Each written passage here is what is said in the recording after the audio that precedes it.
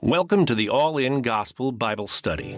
Each week, we move chapter by chapter through the Bible towards a comprehensive understanding of what the Bible teaches. All-In Gospel is recorded live, featuring Dr. Sean Dickers. You can support this broadcast by subscribing.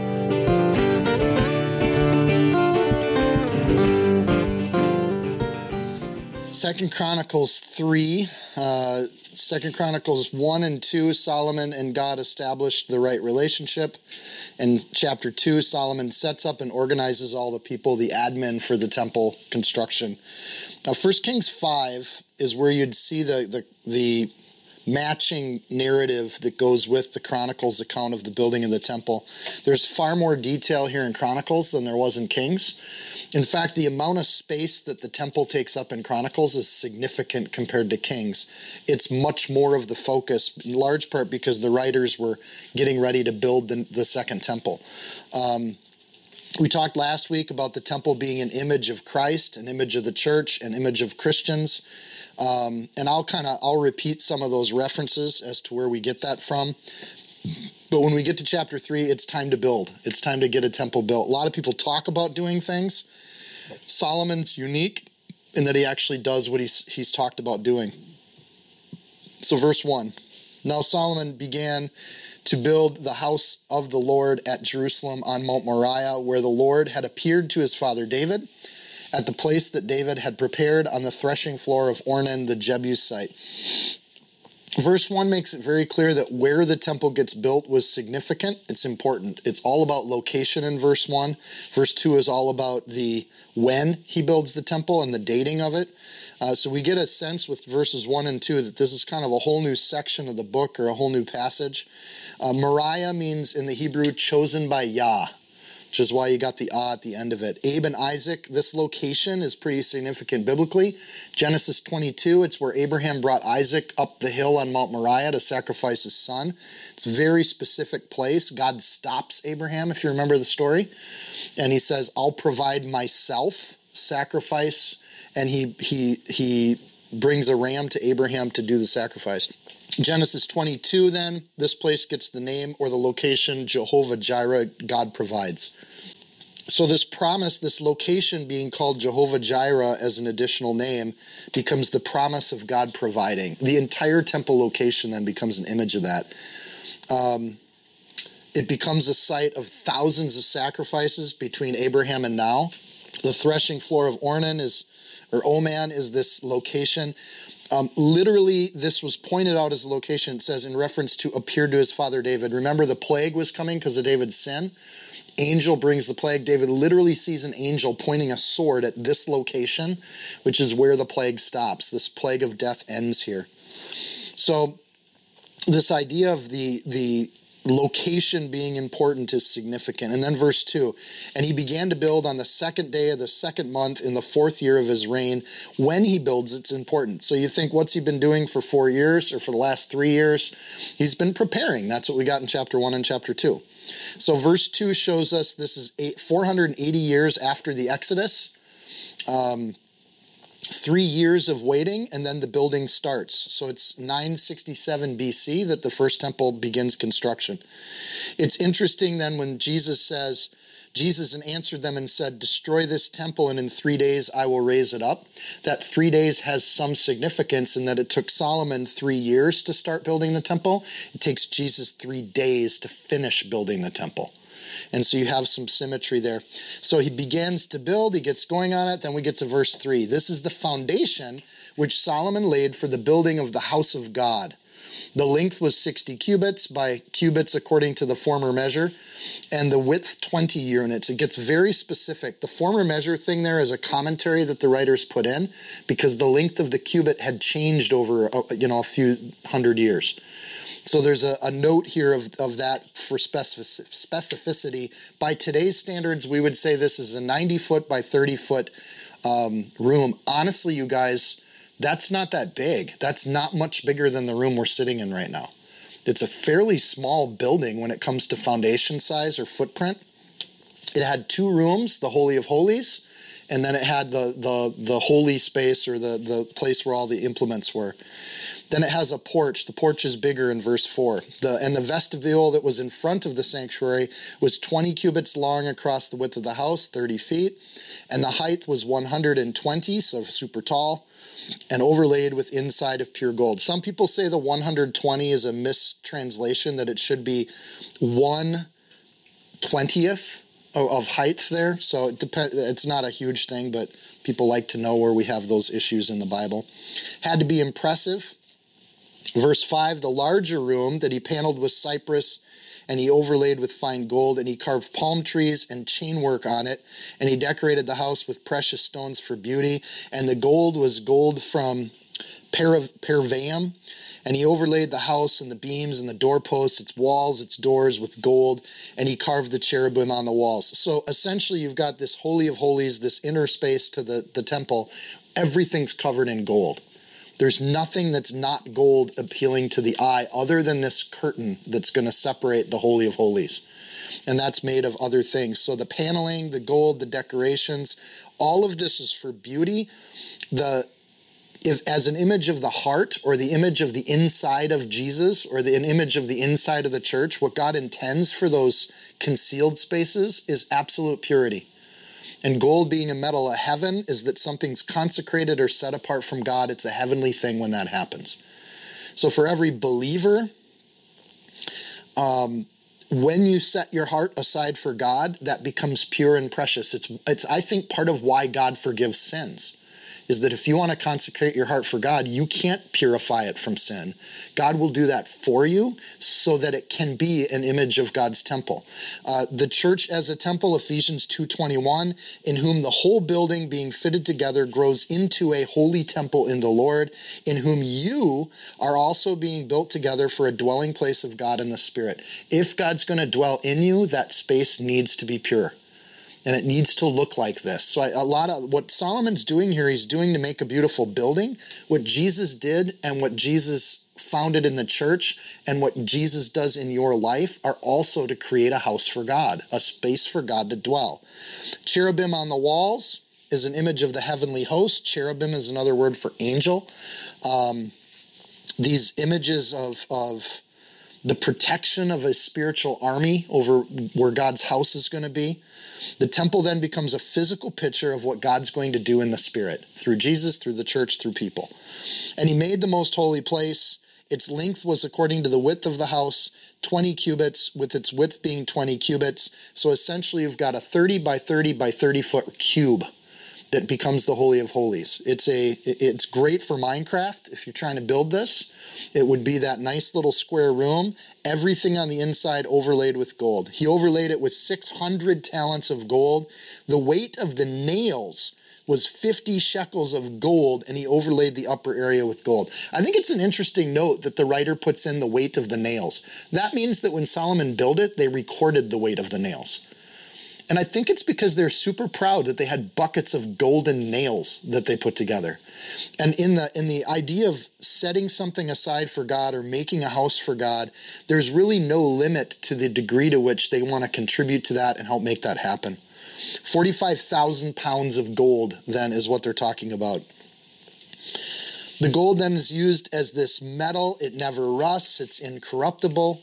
Some recent archaeology has found that they've dug up ancient scarabs, which was like an Egyptian coin, and they've found these coins in Israel where they've dug them up. And part of what is interesting about some of the coins still have gold flakes in them, and the gold still shines like gold. It looks like gold, and that's after being buried for 1,000 years or more. The idea of gold being this metal that God uniquely made to never rust, never tarnish, never show signs of corruption.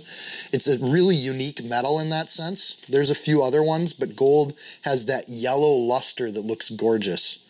And if that's what's in the heart, pure gold, so to speak, then this area or this space, the nails are no small sacrifice, but they're important. You don't want to just use an iron nail on here because that brings in that corruption that can rust and fade away.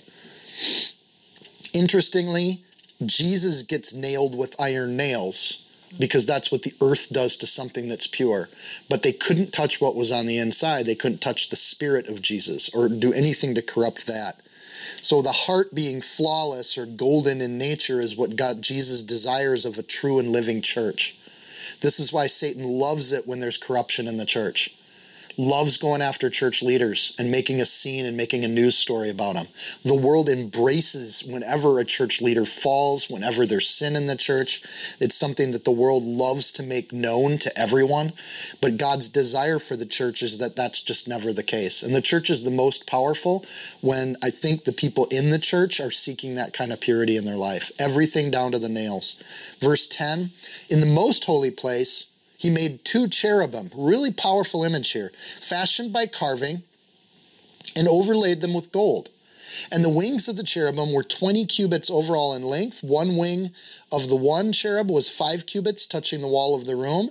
The other wing was 5 cubits, and they were touching the wing of the other cherub. One wing of the other cherub was 5 cubits, touching the wall of the room. And the other wing was also 5 cubits, which would be 7.5 feet, touching the wing of the other cherub. In other words, there's 2 cherubs standing, dividing the room into thirds, actually a little different than thirds. One wing touches each wall, the other wing touches the other cherub in the middle, creating a nice little archway underneath the wings of these cherubs. What sits under the archway? We'll get to that. But this is the big thing. Verse 13, the wings of these cherubim spanned 20 cubits overall. They stood on their feet and they faced inward. Every ancient false idol and false temple we've ever seen in the history of the world, whatever the deity is or the god is, when you walk into their space, they're facing the human that walks in the room. The temple of Zeus had a big statue of Zeus waiting to be worshipped, where you can come up to Zeus's feet and pay homage to Zeus. This is unique that the Jews take these 2 carved images, and when you walk in, you're looking at their backside. They're facing inward. They're not in that room so that you can worship them. They're in that room to pay homage to the thing you're actually there to worship. Remember, the Jews don't do idol worship, and you'd say, but they have 2 carved images in this room. The point of these carved images isn't to worship them, and I think this is one of those things where we can tell people to relax a little bit. It's not that the Jews didn't know how to carve things or model things. The problem with the carved image is when it got worshipped. But when it's done to the glory of God and the homage to God, they put images of cherub on the walls all around, palm trees all around, fruit all around, gold everywhere. Everything's been worked, inlaid. Then these 2 beautiful statues, 15 feet tall, the wings spread out, meeting in the middle. The only person to see this is once a year, one priest gets to go through that curtain to tend to this area. A Yom Kippur is the day it happens on. This is not a room where other people get to go into. I mean, in essence, there's a necessity to the once a year kind of thing, but the idea is this is a heavenly space that's reserved for God. And in the sense that Jesus, the church, and our own hearts are like this, there's something that's inside us that shouldn't be contrary to God. A lot of times that's the problem with hypocrisy. We put on a good show on the outside, but what's on the inside is still struggling. And I think what God wants of us is that what's on the inside serves God and what's on the outside isn't that showy at all. Right? When you see the outside of the temple, it's just stone. But on the inside, it's all gold. It's just precious what's on the inside.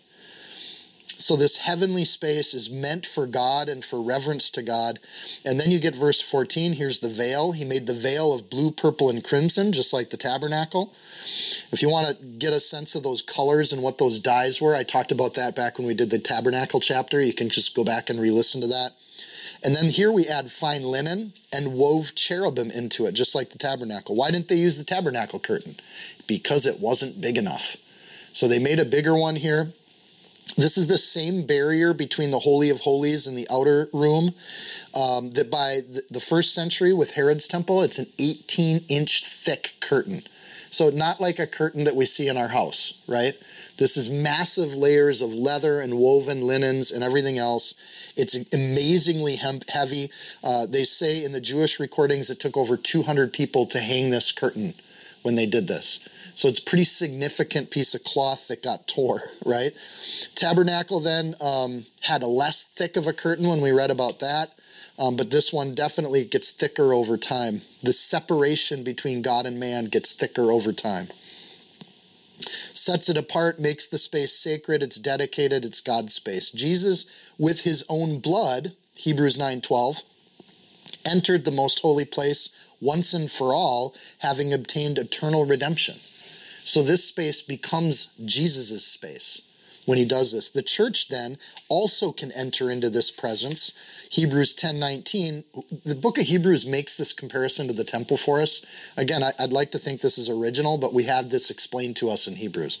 Brethren, having boldness to enter the holiest by the blood of Jesus, by a new and living way in which he consecrated, purified, set apart through the veil that is his flesh.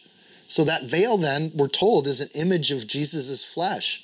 And when his flesh got torn on the cross, so did the veil between God and man. What humanity did to Jesus made it so God didn't want humanity involved in that process anymore. It opened the path or a new way for us to get to the Holy of Holies, the heart of God. And in that sense, our heart can become like that heart, because when you touch God's heart, it purifies you. It doesn't corrupt God. It goes one direction when that happens. I just think that's amazing. What a great hope. I cannot be perfect, and I can still approach God. And to do it with humility and grace, he purifies me if I let him.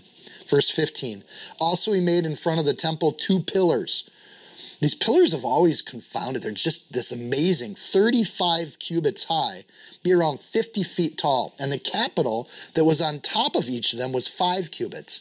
If you took this style of architecture, there'd be a major pillar in the middle, but that capital was another entire rock that would sit on top of it. So if it's 35-foot high pillar and the capital was 5 cubits, that would be 40 or a 60-foot high structure that stands at 2 of them standing out in front. He made wreaths of chainwork as in the inner sanctuary, and he put them on top of the pillars, and he made 100 pomegranates and put them on the wreaths of the chainwork. So speaking of the fruitfulness, when you do fruit, it's an image of fruitfulness. The chains, an image of unity or binding things together as one, and they're all linked together. So these same pomegranates would be images you would see on the robes of the priest along with bells, and as an images of fruitfulness and sharing, and there'd be bells that went with the fruit. So this idea that the priest's job was to share or to make known the fruits of God. So where there's unity, there's fruit. Where there's division, you don't have fruit. And you got these 2 pillars. Verse 17, we'll find out more about the pillars. Then he set up the pillars before the temple, and on the right hand and another on the left, and he called them by the one, he called the name of the one on the right hand Jachin, which means he will establish. And the name of the one on the left is called Boaz, in his strength. Interesting, we have a character named Boaz in the Old Testament too. But if you put them together, you're walking up to the temple, you see these big, huge pillars. It's interesting, there's a very small little room that's the heart of God. But what's outside of the God of this temple are massive things. The eye would go to these pillars. What's on the pillars? The fruit of God. What's behind the pillars? The heart of God.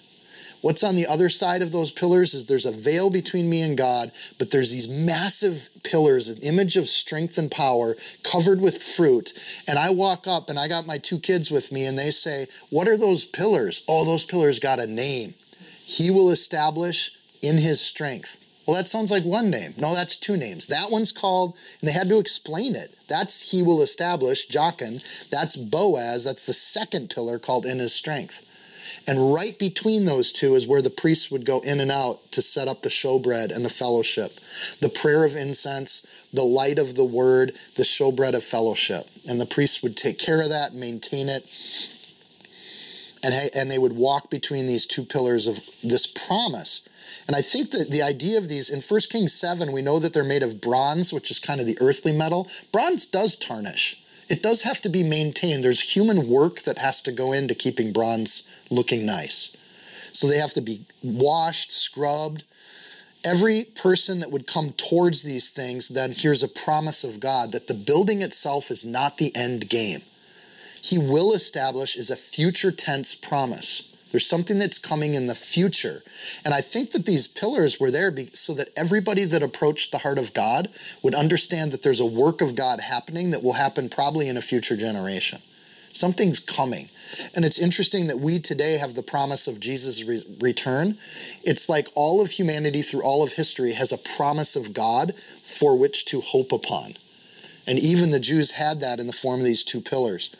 Humans then build this image of the relationship, which is in itself a promise that God will build a relationship. We build a physical temple.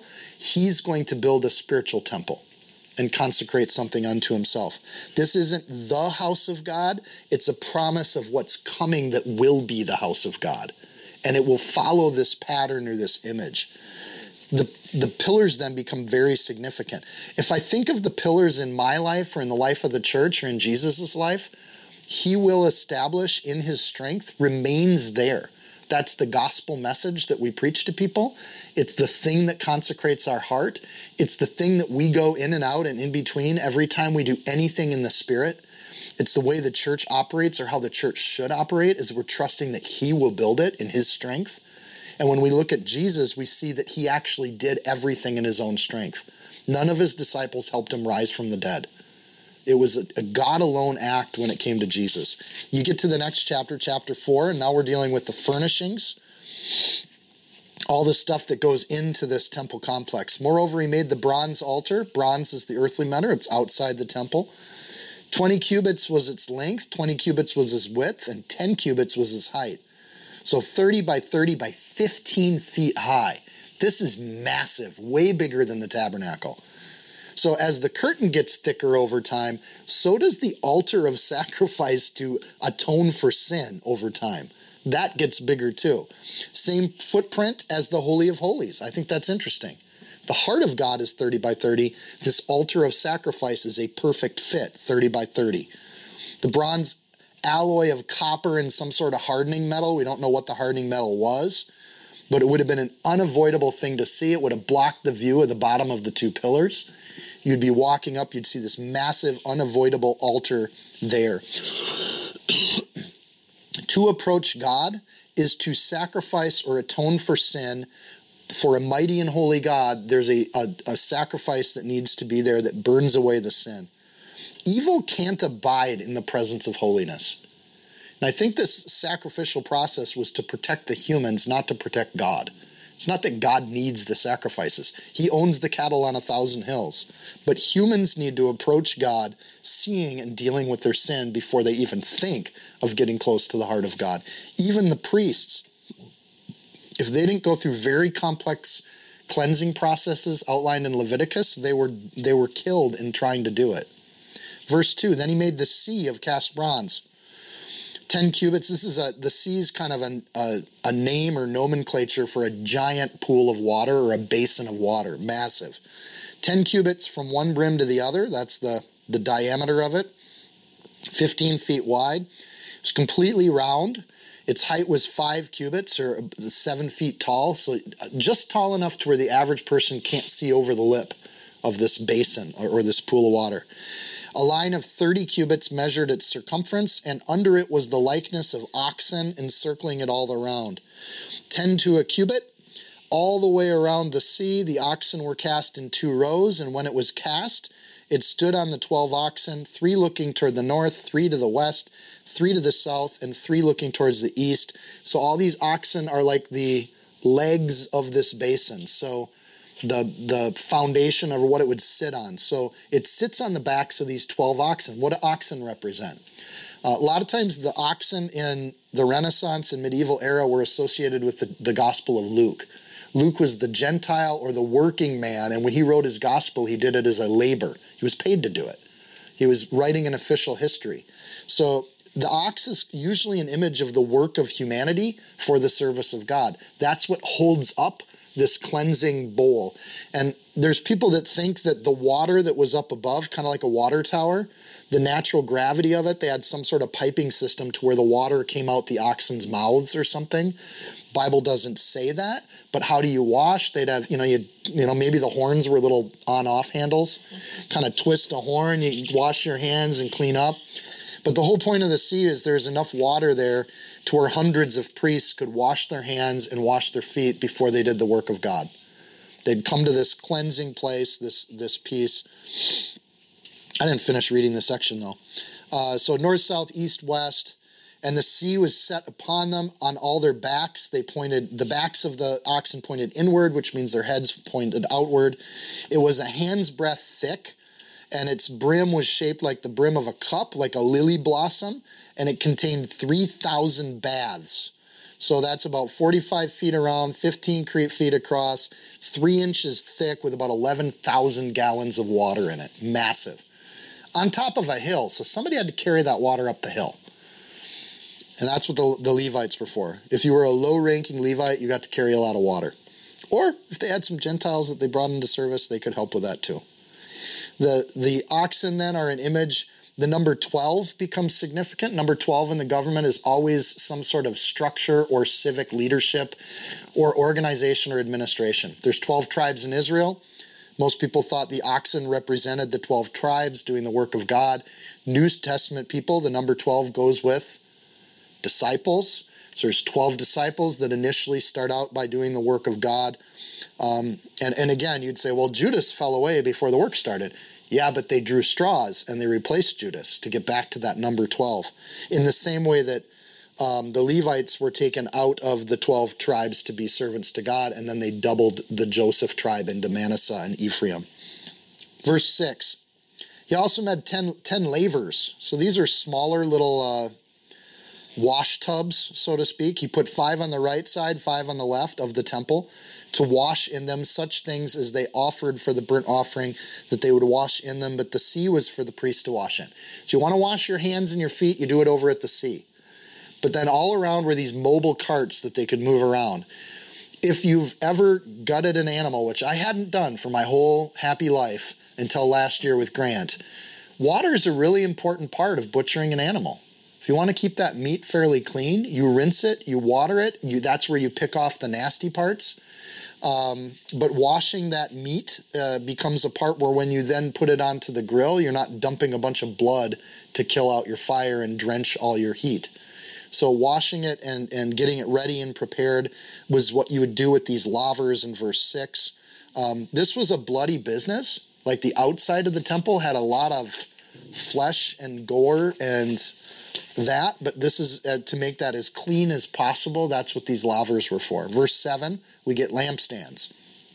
He made 10 lampstands of gold according to their design, and he set them in the temple, 5 on the right side and 5 on the left. He also made 10 tables and placed them on the temple, 5 to the right side, 5 to the left.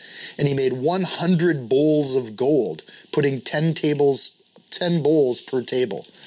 All of the outside is brass. Everything on the inside is made of gold. You get the where the metals are here. We should note that 10 lampstands, 10 tables, and 10 times the bowls, everything's been multiplied by 10. So where the veil gets thicker over time, the altar of sacrifice gets bigger over time, so do the images of God's love and God's fellowship and the Word of God. Because as they're writing Chronicles, they're actually expanding the collection of God's words. So when they read Chronicles, they actually have the bulk of the Old Testament available to read to them. When they made the tabernacle, they didn't have any of those prophets. They didn't have the book of Kings yet. So the Word of God has expanded over time, in addition to the need for repentance and the barrier to God's Holy of Holies. These tools that God's given them also multiply. I just thought that was a nice thought. Lampstands are in there for light. The tables are the fellowship bread, goes on these tables. The task or the work of the priests to keep the lamps lit just multiplied by 10. The task and the work of the priests to keep the tables with fresh showbread, that just multiplied by 10. So luckily God has multiplied the number of people in Israel.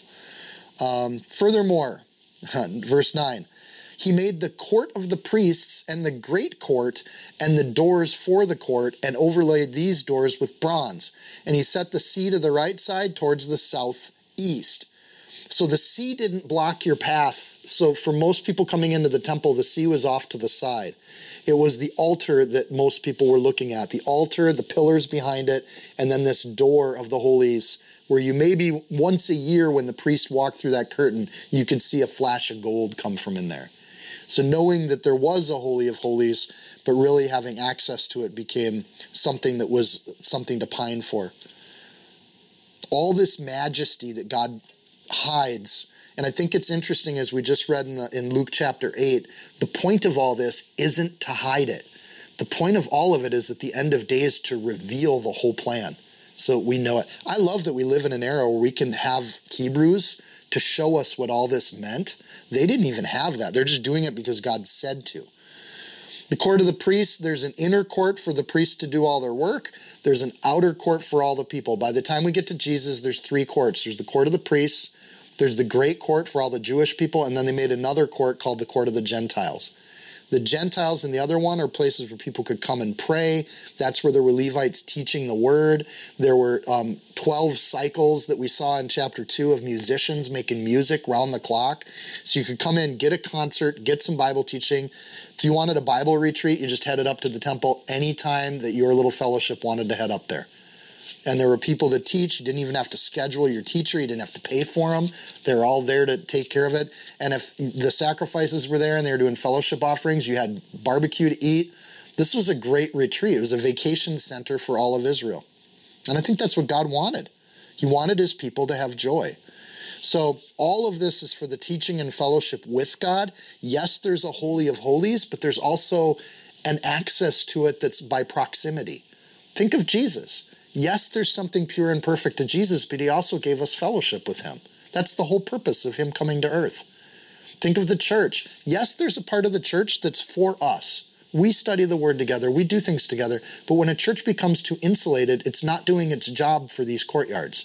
There should also be an exterior face of the church, like the oxen facing outward, like the courtyards receiving people for prayer and fellowship. There should be a welcome to the church. Think of your own heart, another image of the temple according to the New Testament.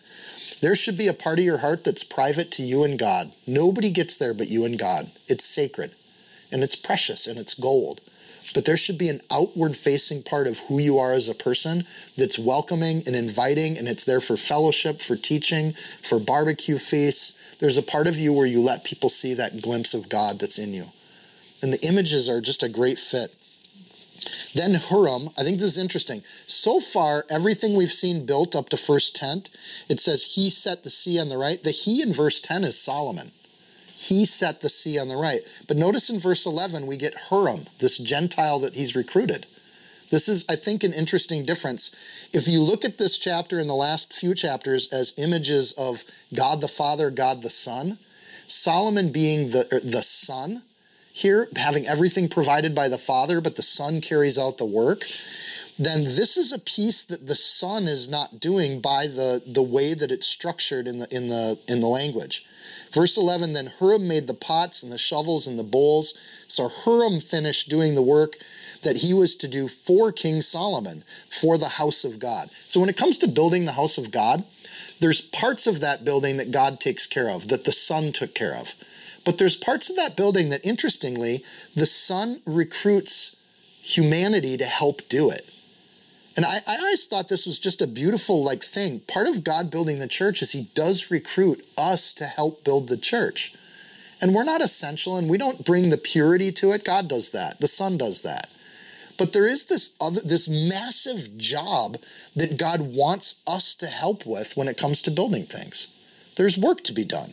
So verse 12, the 2 pillars and the bowl-shaped capitals were on top of the 2 pillars, the 2 networks covering the 2 bowl-shaped capitals which were on top of the pillars, 400 pomegranates for the 2 networks, 2 rows of pomegranates for each network to cover the 2 bowl-shaped capitals that were on the pillars. God's going to build it in his strength, but he recruits this Huram, and to not depart from that language, he recruits a Gentile to help build the fruit that everybody sees that represents the heart of God. And these chains, this unity that brings it together. The fruit that is going to decorate those 2 pillars called he will establish in his strength. He will make fruit.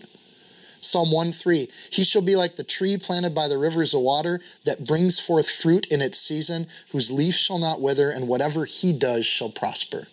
When God is about the business of moving and shaking a culture, a people, building a church, or even healing your heart, this is something that it's going to, if you let God work in your life, it'll prosper.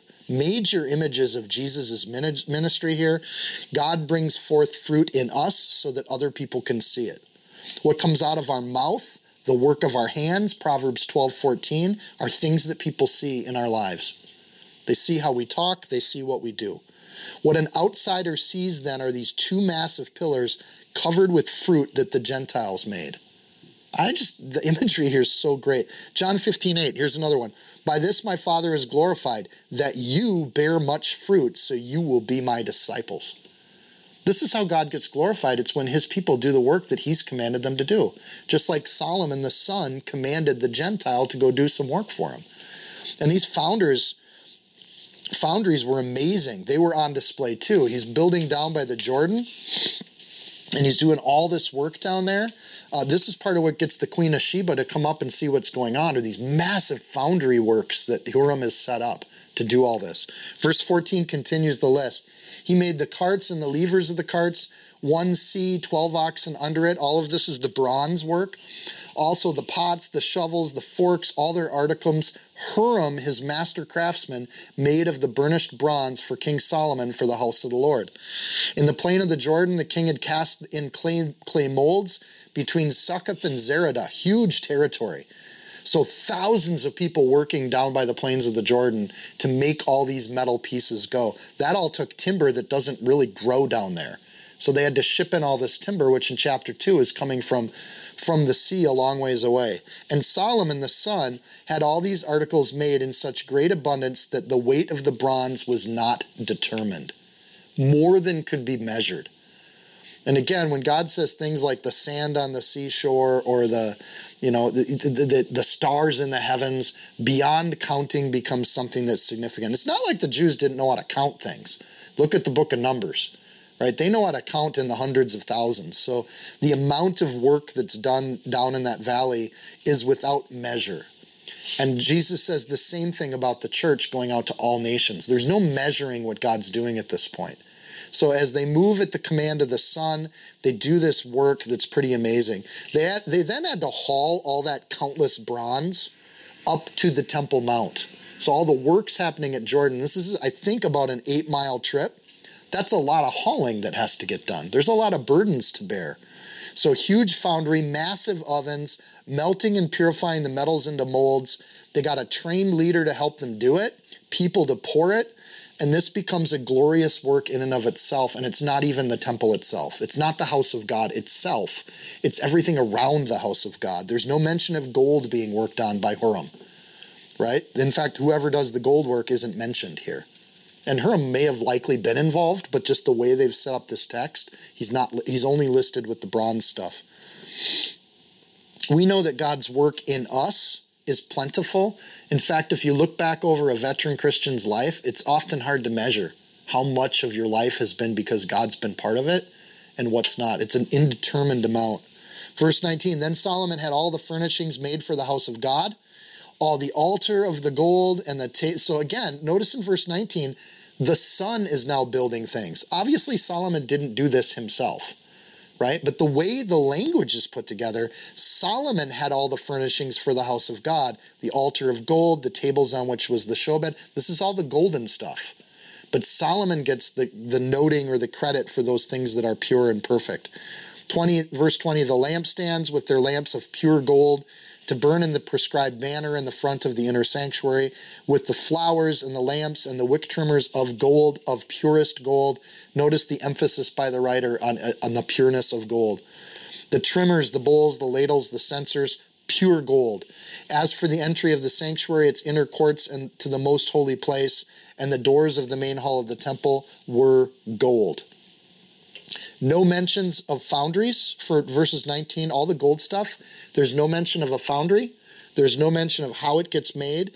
Solomon's the only name that gets associated with it. The son is the only one that gets associated with the pure stuff.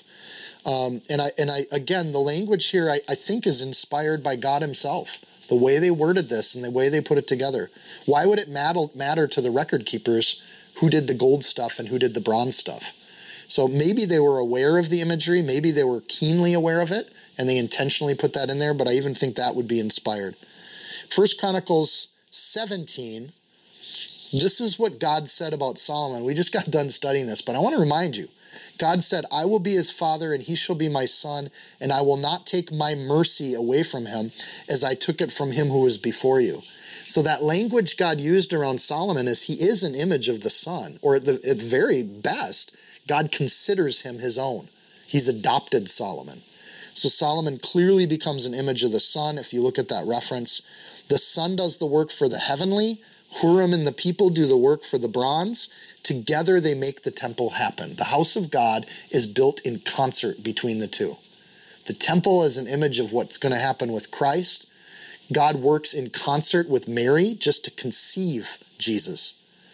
And God does the pure stuff, but the rest of the world comes around Jesus. The disciples, John the Baptist, Salome, Mary. The work of Jesus' ministry happens in concert between the pure and the divine and the earthly pursuing God. The church gets built the same way. Quite frankly, your own life, anything pure about your heart, you can't take credit for that. The Holy Spirit did that. But God works in concert even in our own lives as we move towards this image of working with God. So we don't claim our purity, but we recognize where it came from. 21 as flowers. Again, some people see that as an image of creation. God's working at harmony with all creation. Just like Yeshua's gone to prepare a place for us, John 14:3. Here we have this image all coming together. Ezekiel 44:14 says, "Nevertheless, I'll make them keep charge of the temple for all its work and for all that has to be done in it." This is God's desire. It's his wish. It has been forever. That what he builds, or when he builds a house, God doesn't need a house. He's omnipresent. The entire vision of the house is for us to understand God. It has nothing to do with God's nature, but it's built so that we can be part of what he's doing. So the church, ourselves, Jesus, the physical temple, God's offering the earthly, fleshly side of humanity a chance to participate in what he's doing. Yet he doesn't need us to participate. And the purpose of this isn't to make God better or to fill some need on God's side, but it is to help us. So God leaves the earthly side, the bronze side of the temple, the courtyard for the care of humans, the work of humans, and the amount of ceremony around the once a year Yom Kippur priest walking in, and the chance that they'll die if they don't do it right, is really a piece, or the idea is they're barely even spiritually they're going in as a covered by their mantle, by everything else, covered with sacrifice so that their humanity doesn't wipe them out when they go into the Holy of Holies. And the promise is that we can now go into the Holy of Holies because we've been purified by the blood of Jesus Christ. It's a really powerful image to people that understand the Jews and the Jewish temple. And we should take it that way too. When Jesus turns to Peter and says, "I say to you that you are the rock on which I will build my church, and the gates of hell will not prevail against it," that's a really interesting statement when Jesus is using this imagery of the house of God. Relationships then are a two-way street. The most holy place and the doors of the main hall in the temple were gold, and they were open all the time. There's no record in the Bible that those doors were ever closed. The doors stayed open. The veil was the blocking thing. So it's interesting that there are gates, there are doors, and there are golden doors on the building, and there are bronze doors on the courtyard. And these things become, again, just like the tabernacle, become powerful images. God becomes the door. There's the way to God that goes through these doors. Exodus 33, the use of door is there in that we do business with God by going through the door. The Ark of Noah has a door on it that gets closed. And the only way to salvation is through one singular door in that ark. And Jesus teaches the exact same thing. He says he is the door and the way to life. And the only path to salvation is to come into the Holy of Holies through the door that is Jesus Christ. I'm guessing he's the gold door, not the bronze one. Right? The bronze one, we open up our hearts to God. But he leaves open the golden doors so that anyone who wants to come to him can come to him. And the imagery fits with the temple exactly right on track. Here's what's even cooler. Revelation 4:1, when John gets to go to the actual heaven, where this is all just an image of that, he reports that the door is open when he gets there. So again, when we get to Revelation, a lot of these images will connect with Revelation. So when we want to do business with God, the door is always open. The only door that ever closes is the bronze door. Interesting. 2 Chronicles chapter 5. Now we get the showcase. Everything they're doing is to get this ark into the building, right? All of this elaborate work. So all the work that Solomon had done for the house of the Lord was finished. And Solomon brought in the things which his father David had dedicated. So God did that. The Father did that. The silver and the gold and all the furnishings, and he put them in the treasure houses of God. What we know from 1 Kings 6 is the whole process took exactly 7 years. So this is a divine work that's happening. We know also from Kings that when they say the treasuries of the house of God, that on each side of the temple was a disconnected 3-story set of rooms on either side of the temple. And they were put there as like a storeroom, and they brought all these articles and everything that God had done before were brought into these storerooms on either side of the temple building. So they move all the treasures in. Verse 2. Now Solomon assembled the elders of Israel and all the heads of the tribes, the chief fathers of the children of Israel in Jerusalem, that they might bring the ark of the covenant of the Lord up from the city of David, which is Zion. Remember when David tried to move the ark the first time? Uzzah died.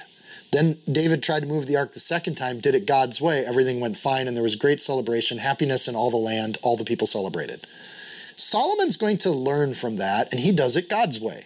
So the finale of this whole story, none of the work on the house of God matters if you don't put God into that house. And so God has given them an image that he is a covenant, that he says he'll reside. Again, God's omnipresent, so this is so humans know of a location they can approach God. There's a promise of God's salvation that comes with that. The entire chapter 5 is about placing the ark, the image of God's seat, into this place. Again, the ark is not God. God isn't tied to the ark, and God's not obligated to do things when they dance the ark around in battle. In fact, they try that with the Philistines, and God just abandons them on the battlefield. So unlike Raiders of the Lost Ark, where there's laser beams shooting out of the box, that's not the biblical image. The biblical image is this is a seat, not a container. And so the entire chapter is to place this here. The 12 elders, the governors, you've got the head leaders, the senators, you've got the local leaders, all the governors. You've got the entire leadership structure here for this moment. Verse 3. Therefore all the men of Israel assembled with the king at the feast. There's the food part, which was in the 7th month. So 7th year, 7th month. So all the elders of Israel came, and the Levites took up the ark, and they brought up the ark and the tabernacle of meeting and all the holy furnishings that were at the tabernacle. The priests and the Levites brought them up. So again, bringing them up, bringing them up, bringing them up. They do it God's way, and they've got representatives of a united kingdom there to do this. Verse 6. Also, King Solomon and all the congregation of Israel who were assembled with him before the ark were sacrificing sheep and oxen that could not be counted. There's that phrase again. Or numbered for the multitude. Way beyond what's required in Leviticus. Just overkill. Then literally overkilling the... Well, anyways. Verse 7. And the priests brought the ark of the covenant to the Lord to its place, to the inner sanctuary of the temple, to the most holy place, under the wings of the cherubim. For the cherubim spread their wings over the place of the ark, and the cherubim overshadowed the ark and its poles. Poles are kind of, they go out of their way to say things about these poles. The poles extended so the ends of the poles of the ark could be seen from the holy place. So you've got these little poles poking out, or the curtain was brought to block the view, but the poles on either side could be seen because they stretched this way. So you could look around the curtain and not see the ark, but you could see the poles. Evidence that they're there. So honestly, if you're just looking around the side of the curtain and you see the little end of a pole poking out, it's floating in midair. There's no evidence of what's holding them up. But you know that what's holding them up is God himself. This is a powerful image. I love this one.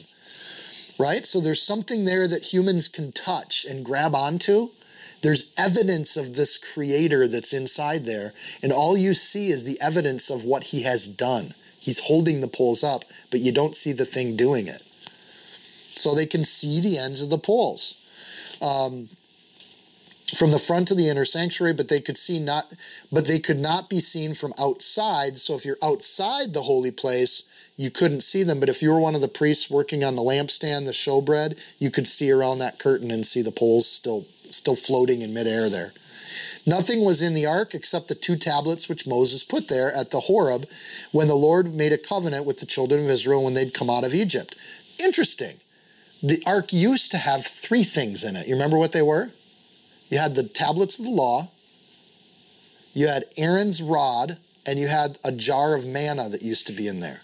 However, they're not in the wilderness anymore. They've gotten a home and a location. So the reminder of provision, God's provision is going to look a lot more mundane or earthly, and their provision is going to be from the land itself that God has provided. So when their crops bear fruit, that's the reminder that God's still with them. And they don't need the reminder of the manna anymore. They don't need Aaron's rod, which was if you remember that story, there was some conflict over who would be the high priest.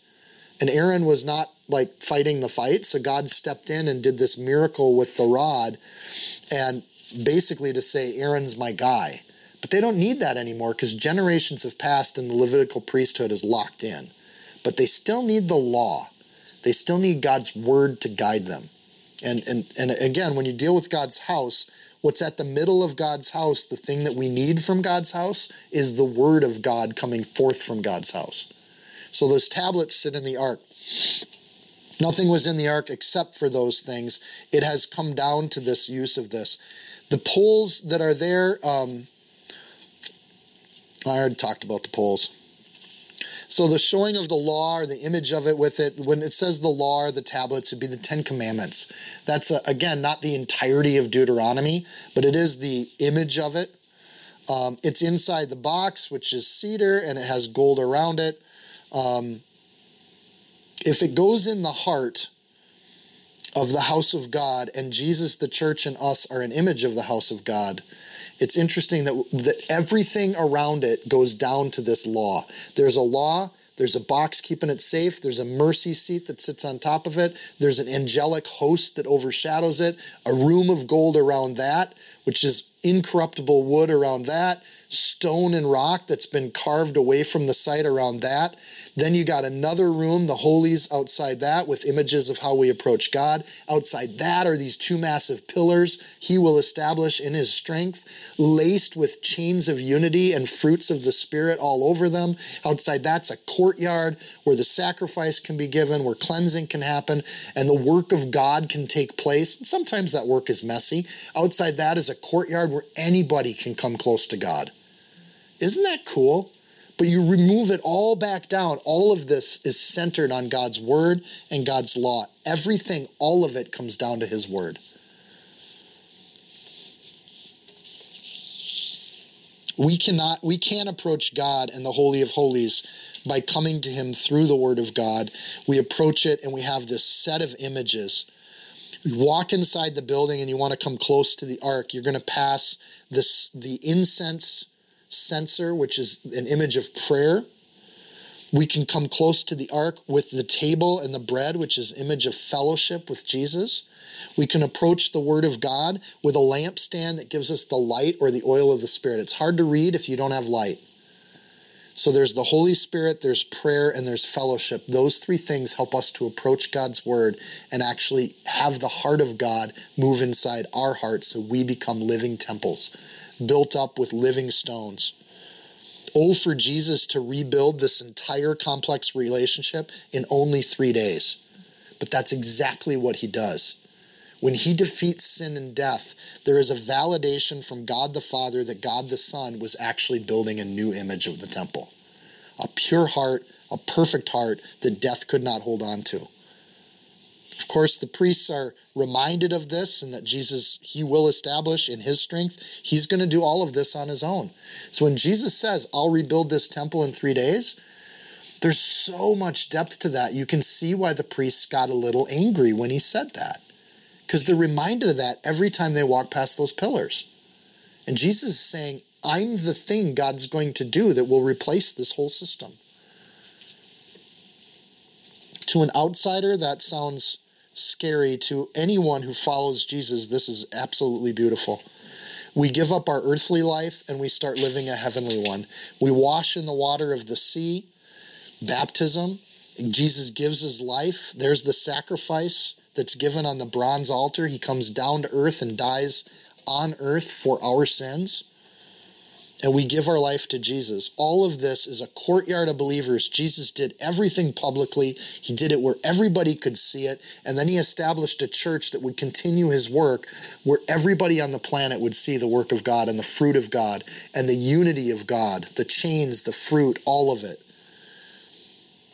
For us to have the same regard for the seeds of the Word of God in our hearts as they did for this temple is a good step in the direction of holiness.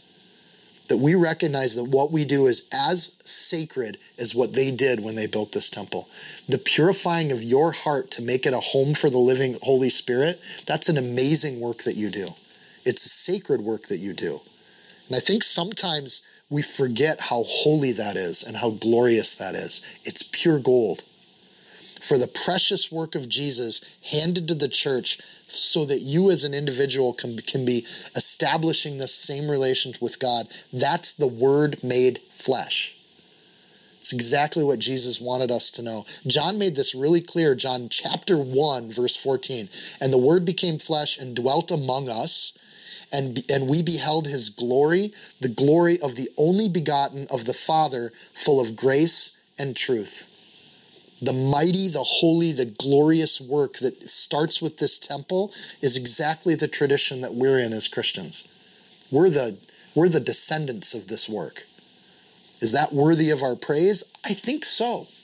I think we can celebrate that. As they could muster any praise that they had, that's exactly what they do. Verse 11. And it came to pass when the priests came out of the most holy place, for all the priests who were present had sanctified themselves without keeping to their divisions. In other words, at this point, the divisions don't matter. All the priests are there for this event. You don't get time off for this one. And the Levites who were the singers and all those of Asaph and Heman and Jeduthun, none of those divisions matter. All the worship teams show up and do a huge power combo music festival. With their sons and with their brethren, stood at the east end of the altar, clothed in white linens. Nobody gets to be better than each other. Having cymbals, stringed instruments, and harps. And with them 120 priests sounding with trumpets. They got worship music and they got praise music. Like, this is a massive music festival. It is loud. Trumpets are not quiet instruments. Cymbals are not quiet instruments. They made a ruckus in Jerusalem. Praise, celebration instruments, all shifts, all in. This is thousands of musicians playing their instruments at the same time. Amazing. Bigger than anything I've seen on TV in my lifetime. Massive. Verse 13, indeed, it came to pass when the trumpeters and singers were as one. This is interesting. Verse 12, they're not as one, they're just playing. But something happens. Indeed, it came to pass. As they start doing worship, something special happens.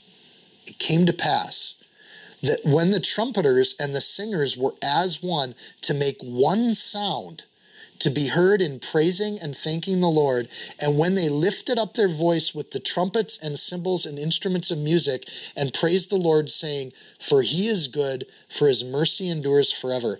I think this is a miracle. I think that's what's being recorded here. Something special happened.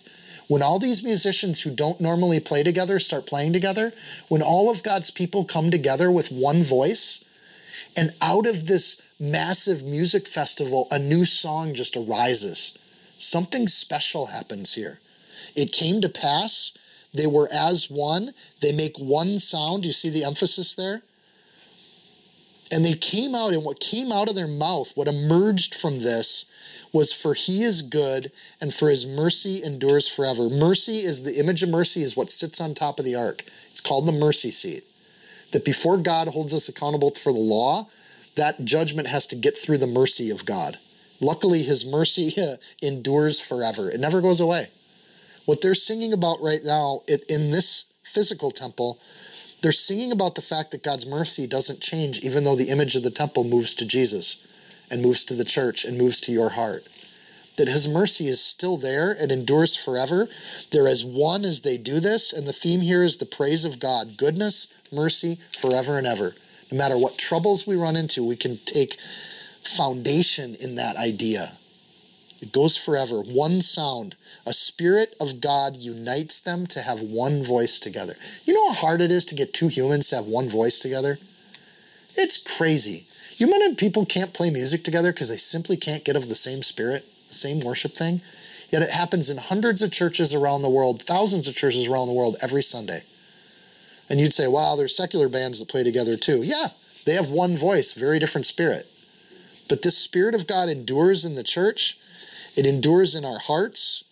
And sometimes worship has people in the room and they're not worshiping. The it came to pass thing in 13 is a really important line for me, because I've gone to worship and all I'm thinking about is work, thinking of my hobbies. I'm thinking about how tired I am. I'm thinking of how I didn't get my hair combed before church started. This is earlier in my life. But not here. They were all singing with the same words, the same thought. I think God loves this. He loves when us divided humans come together and we're all thinking the same praise at the same time, and what comes out of our mouth is that praise. This is why I recommend to my non-singers, when we do worship in the mornings, just speak the words. You don't have to sing them. Just say them. Let them come out of your mouth. So there is this idea that God delights when the people of God come together and His Spirit comes in. He does the work and brings this unity when we do worship together. And I think most people in this room, you've been in that kind of worship before. It doesn't happen every week, but some weeks something happens. And there is a one voice element. And I think that happens when 100% of the people in the room have their hearts directed to a living God. They're not thinking about work. They're not thinking about their troubles. The cares of this world are outside the bronze pillars. And in His strength, something special happens inside the church. Something pure and holy. And worship is one of the places where that gets exhibited. The unity of the Spirit, the fruits of the Spirit come out, and there's a joy that happens there. Singers and non-singers alike, the words of God come out as one. For He is good, and His mercy endures forever. Just knowing who God is. So when God sees humans doing what we were made to do, like children, no cares, no worries, they're just kids. And we just come to that place where we can just praise and trust in God, I think God delights in that. He's like, finally they've realized what I made them for. Note that in these verses, there's no mention of a particular song that this goes with. These are just emergent words and how it's written. There's also no mention of who wrote it or who led it. I think in the church, when there's worship happening, it doesn't matter who the worship leader is. They shouldn't be famous for what they're doing there. They're simply allowing God's people to come into the presence of God, and they're just starting them off, but the people of God take it over. And I think that's what we see happening here at this worship service that the Bible has blessedly given us some insight into. They follow the Word of God, they worship, they unite, they do it in front of God. Then something more amazing happens. 1 Kings chapter 8. God shows up. So I think this is part of this idea that this isn't Solomon's show at this point. When it came to pass, God took over the show. He stole the show, as Toby Mack says. And it says that the house makes a special point. The house of the Lord, not Solomon's. This is now God's house. He just took up residence. Right, was filled with a cloud. The Hebrew word there is anan, a physical blinding fog. And it's not like a cloud like smoke machines. This is not an argument for smoke machines, for or against. But it is this anan that shows up. It is where God sets His rainbow. It is what led Moses. It's what fills the tabernacle. Moses couldn't even enter when this presence, it's like the cloud has some force to it because they couldn't get near it. Mary is overshadowed by a cloud when Jesus is born. There's a cloud that's there at the transfiguration. There's a cloud that's there with Jesus at the ascension. And there's the promise that when Jesus returns, He'll return on cloud. There is a presence or a force that, again, God's doing this for humanity. It's not that God resides in the cloud or that God is the cloud, but He's confirming to the people of Israel that what they did has been accepted by God. And that God's overseeing this moment in history, this amazing moment in history. This is the cloud that God does throughout history to show His people that He's in it, and this is all about Him.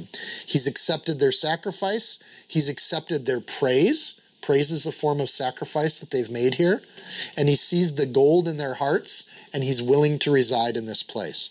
Verse 14, so that the priests could not continue ministering because of the cloud. He stops their good works. They're done working. He's taken over. We work awfully hard sometimes to make church happen every week. A lot of times believers work really hard to purify their heart. We do a lot of stuff, but at the end of the day, that's not what saves us. It's not our works. It's not the effort we put into doing church stuff. And frankly, it's not Jesus' ministry that saves us. It's Jesus' essence that saves us. Right? So the ministering stops because at this point, God's just going to bless them. For the glory of the Lord filled the house of God.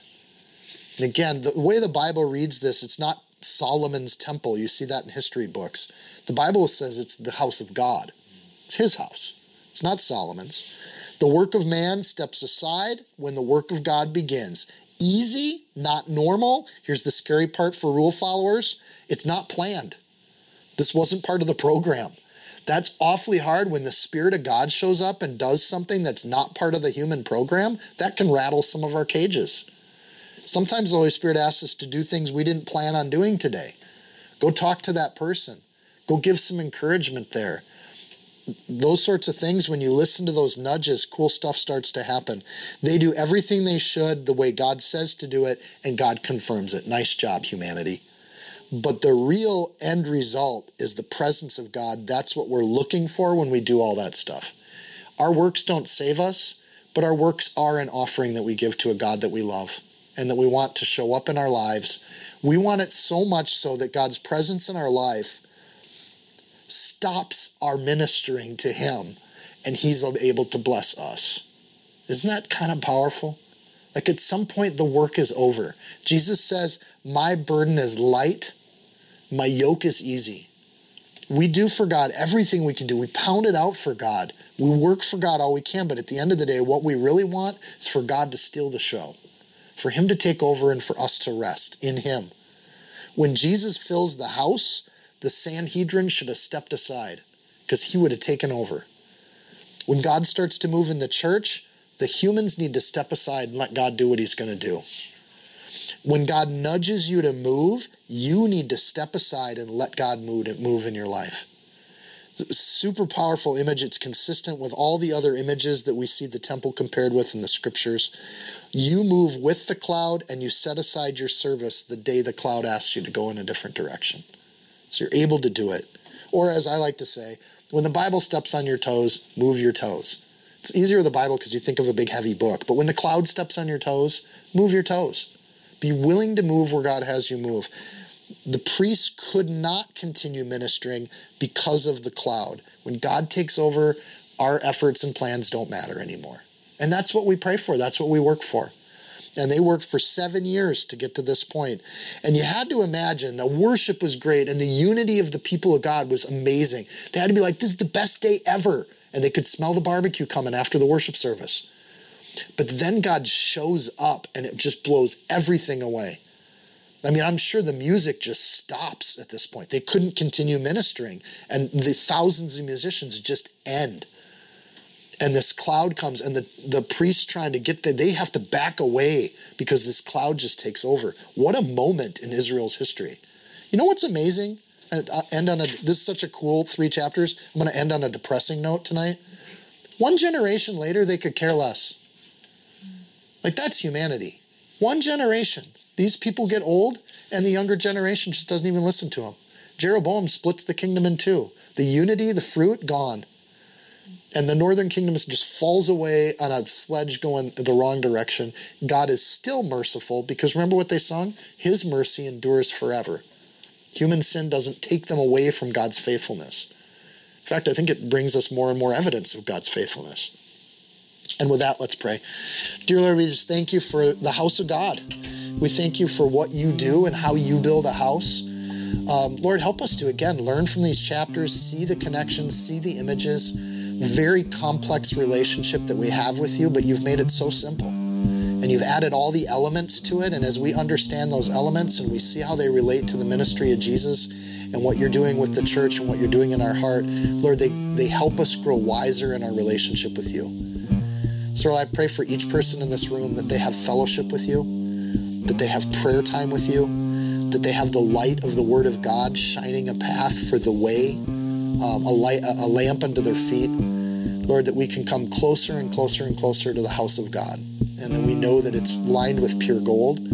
There's nothing impure about it. It is holy and good.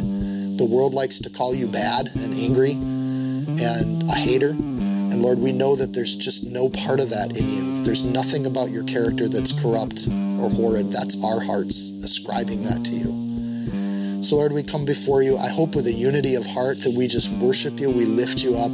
We know that your mercy endures forever. In Jesus' name, amen.